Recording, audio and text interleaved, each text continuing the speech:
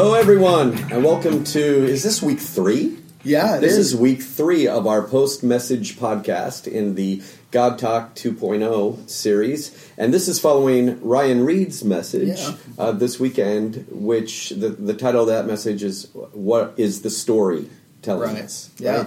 Right? So let's talk about who's around the table here. This is Amber Garza. Hi. Amber leads our hospitality team. And then, hello, young man. What is your name? Jameson. Good job this weekend, man. Yeah. Rock and roll. It was good. My name is John Vols. Yeah. And I'm Ryan Reed. Ryan Reed is here. Yeah. So, Ryan, let's.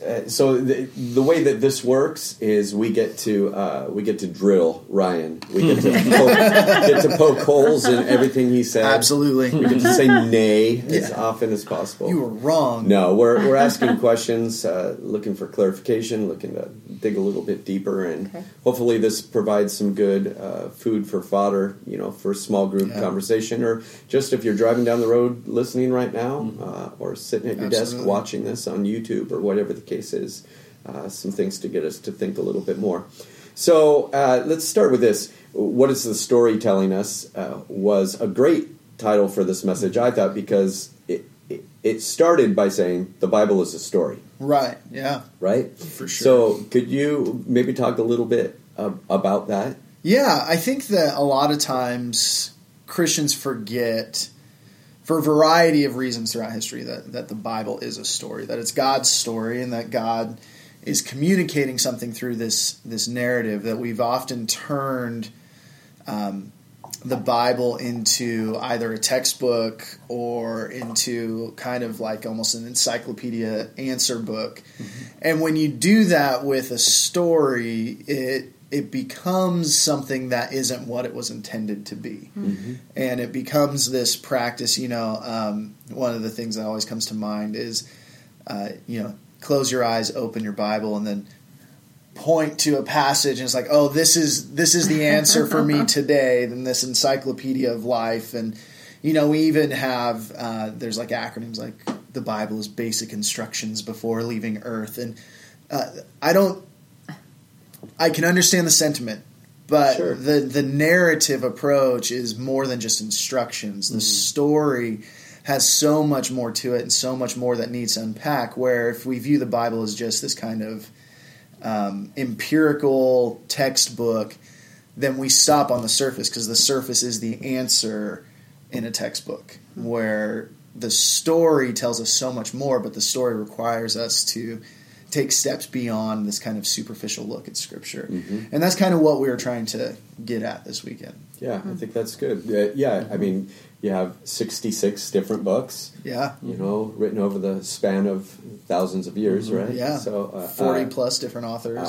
So, genre plays part in it, expectation. Mm-hmm. Amber, you're an author. Yes. Yeah, so, and you kind of write in 2 different genres, yeah? A few, Yep. A few? Mm-hmm. So romance.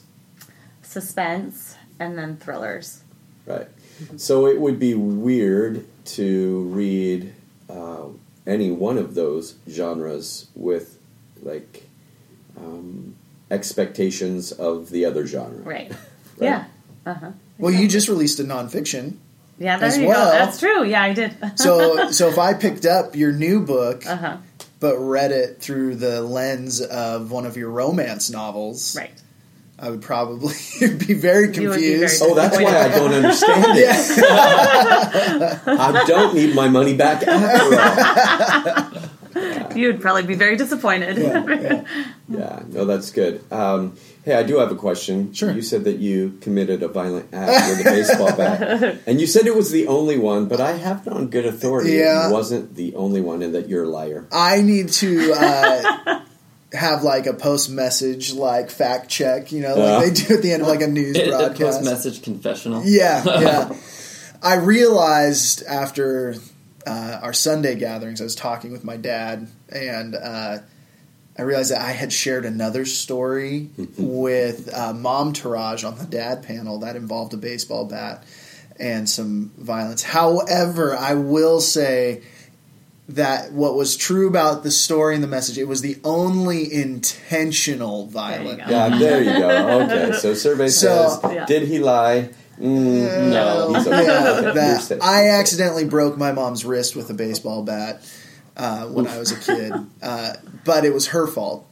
I will hold to that she walked out of the house as I was swinging at a pitch, and she timed it perfectly. And I hit her, and that was a wood baseball bat. That wasn't a wiffle ball bat. No. So, okay, did not sound like her fault. That is awful. I love this weekend that you talked about things that inform our viewpoint. Sure, yeah.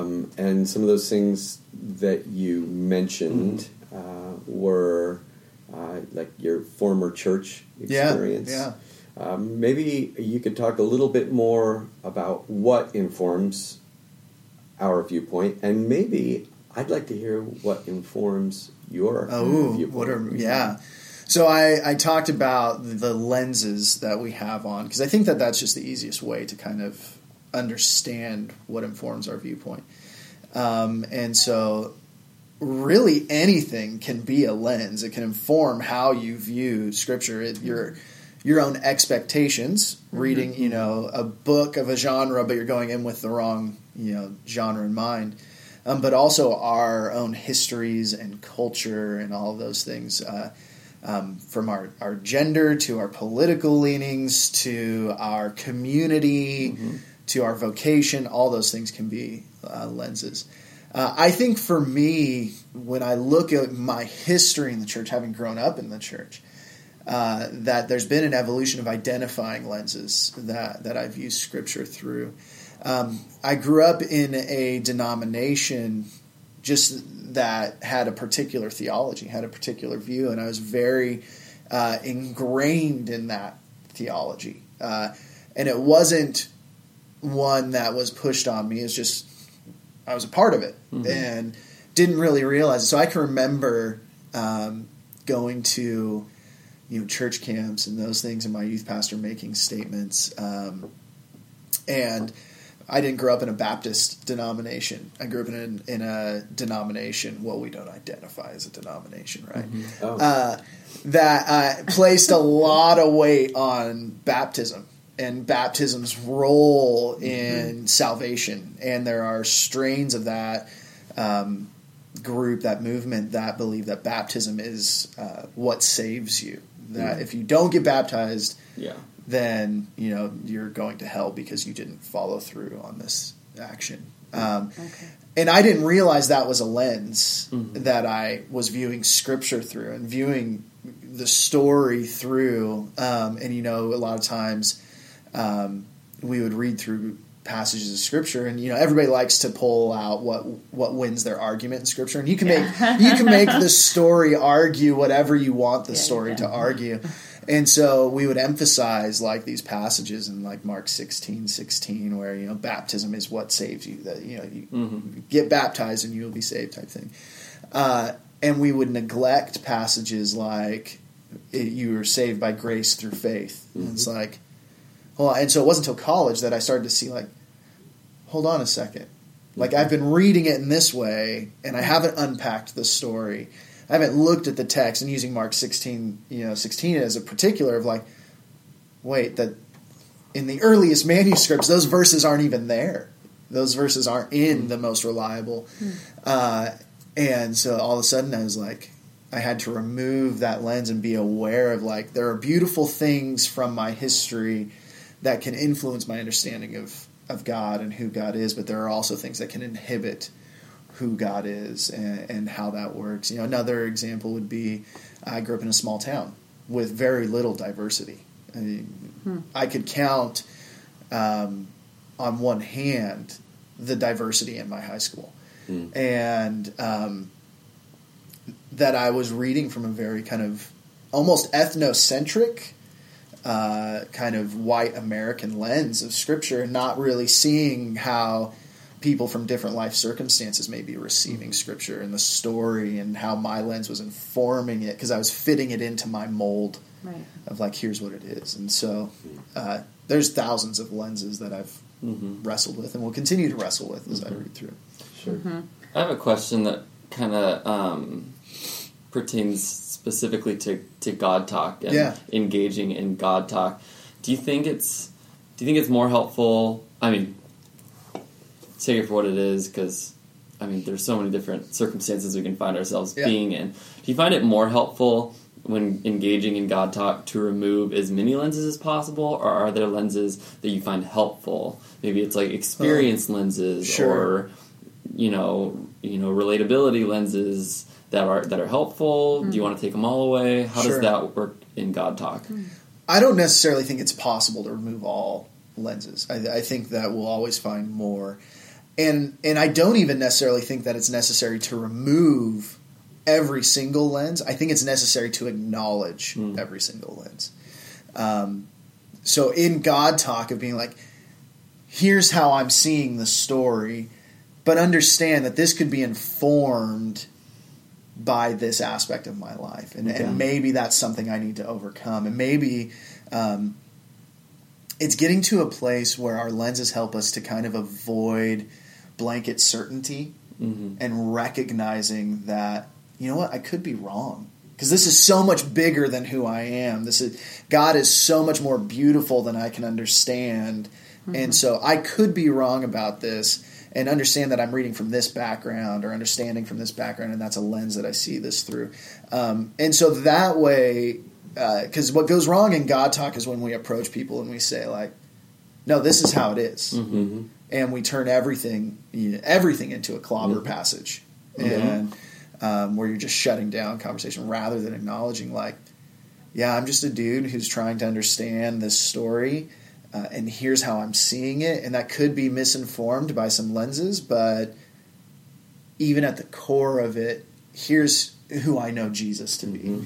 And I think if we come back to, in the message, the last thing I ended with is that Jesus is the fullest view of God, that if we come back and that's our ultimate landing point is Jesus, and that's how we see God, then we're in a good space there, and there's some grace and some flexibility and even some tension. Which still isn't always crystal clear, Right, Has some there's tension. a lot of gray. The story's not black and white everywhere. So I've tried to get in the habit of saying, and I learned this from somewhere else along the line, I can't remember, but saying good men and women line up on opposite sides of this issue. Absolutely. It's and to acknowledge that is super helpful for me to go, some of these things aren't wherever you land on this one issue does not change who Jesus is. Right. It's not an issue of salvation or being right with God. It's a different viewpoint. Totally. Entire denominations are started on different viewpoints that aren't necessarily salvation issues or being right with God issues. So that's helpful. I find the lens metaphor or image helpful in going back to the last couple of weeks. We talked about week 1, the signs, like, do I know what's going on around me? Can I see what's going on around me? Or last weekend with the archetypes and learning more about yourself, because just as somebody with broken vision, you can have bad lenses, and the more, that's an obvious way to identify. You put on glasses and say, well, these lenses don't work for me. I need different ones. The more we identify with what's going on around us and the people around us and in ourselves, it just makes it easier to find the correct lenses that work for us. Because broken vision, for people who need glasses or the sort, looks different. Nobody uses the same set of glasses. It's just not mass-produced the same. Totally. It looks different for everyone. So I think that's helpful tying into the last couple weeks as well. Yeah. Well, and I think that a lot of times, with the lenses, it's not always this, like, super drastic lens shift of, like, I'm legally blind and I put on glasses and now I can see type thing. But a lot of times, and I know this because I wear glasses and contacts, that you can wear a pair of glasses for so long and you think that everything's clear until you go to the eye doctor and they're like, hold on, and they put on this new set of glasses and you're like, I didn't even realize how blurry things were. And I think that's what we wrestle with, is the less obvious things to identify and go. That was such a great a great little image for me because I started thinking about how frustrating it is for me to be at the optometrist sometimes. And they're like, this one or this one? And you're like, let me see them again. This one or this one? And it's such a frustrating process. And you even go, where's my vision clear? Totally. You know, which I like that metaphor. We could just keep peeling back layers. Half the time you're guessing which one's better. Yeah, and I liked even thinking about, like, you know, thinking about the lenses that everyone is coming at it from a different lens. So the importance of talking to other people and really hearing what they're saying. Yeah. Because I think if you're always wanting to stick with your lens, then you're missing out on other people's wisdom and how they're seeing it. Right. And so the importance of that, like in my own life, and listening to other people that maybe at first I'm like, oh, I don't know. But then the more I listen to them, I can get something from it or go, oh, maybe my lens was a little off there. Maybe there's some truth to what they're saying. And so I liked that when you kind of talked about digging deeper and going further by listening to other people's wisdom and seeking out people that have a different thought process than you. Yeah, and I think that goes back, too, to that you can't remove every lens. Right. But if there's an awareness, and I become aware of your lens or your lens, that it's bringing in a different perspective, and that whole idea of theology is best done in community, and understanding God's best done in community, because then we are taking the best portions of how we see God, and we can leave the junk behind, hopefully, and get a more holistic view of who God is. And then that informs how we communicate about God. I had a professor in college that his metaphor was always that theology should be like a toolbox, and that different people sometimes need different tools within theology to kind of resonate with God, and that you have to be willing to let go of your perception at times to pull out the right tool that someone needs to connect with God.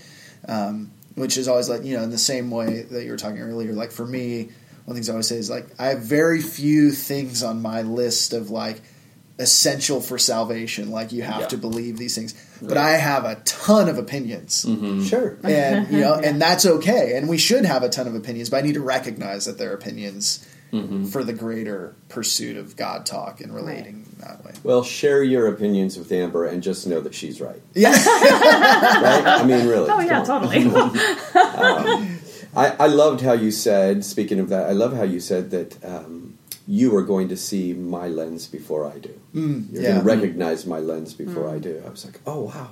That's actually true. Because I think we even have, like, emotional lenses. Yeah, absolutely. Like, not just, like, our background or the denomination we were in or my parents. But let's say you live with guilt. Right, yeah. You know, you're plagued by guilt. You are going to read Scripture in a much different way. Right, yeah. Or shame, or, you know, there's a whole lot of things emotionally that influence how we read a story. You know, even in reading a romance novel or a suspense novel, like you bring certain things there that can be triggering in that, the emotions that you experience. That is evoked by the emotion that you're reading, and that can really influence how you receive a story. You know, and people can read a suspense novel or whatever and walk away being like, I didn't like that because it evoked these emotions in me. But it's like, but hold on a second. Then it kind of accomplished the purpose of what it was doing. And so don't always view that, you know, as a negative thing, but be aware of what you're bringing to the story. So. Right.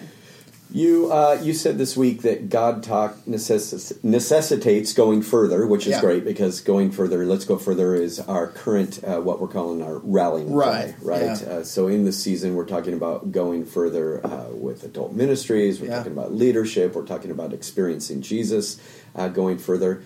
You mentioned time, curiosity, and energy as things that we need to go further with in our relation to Scripture.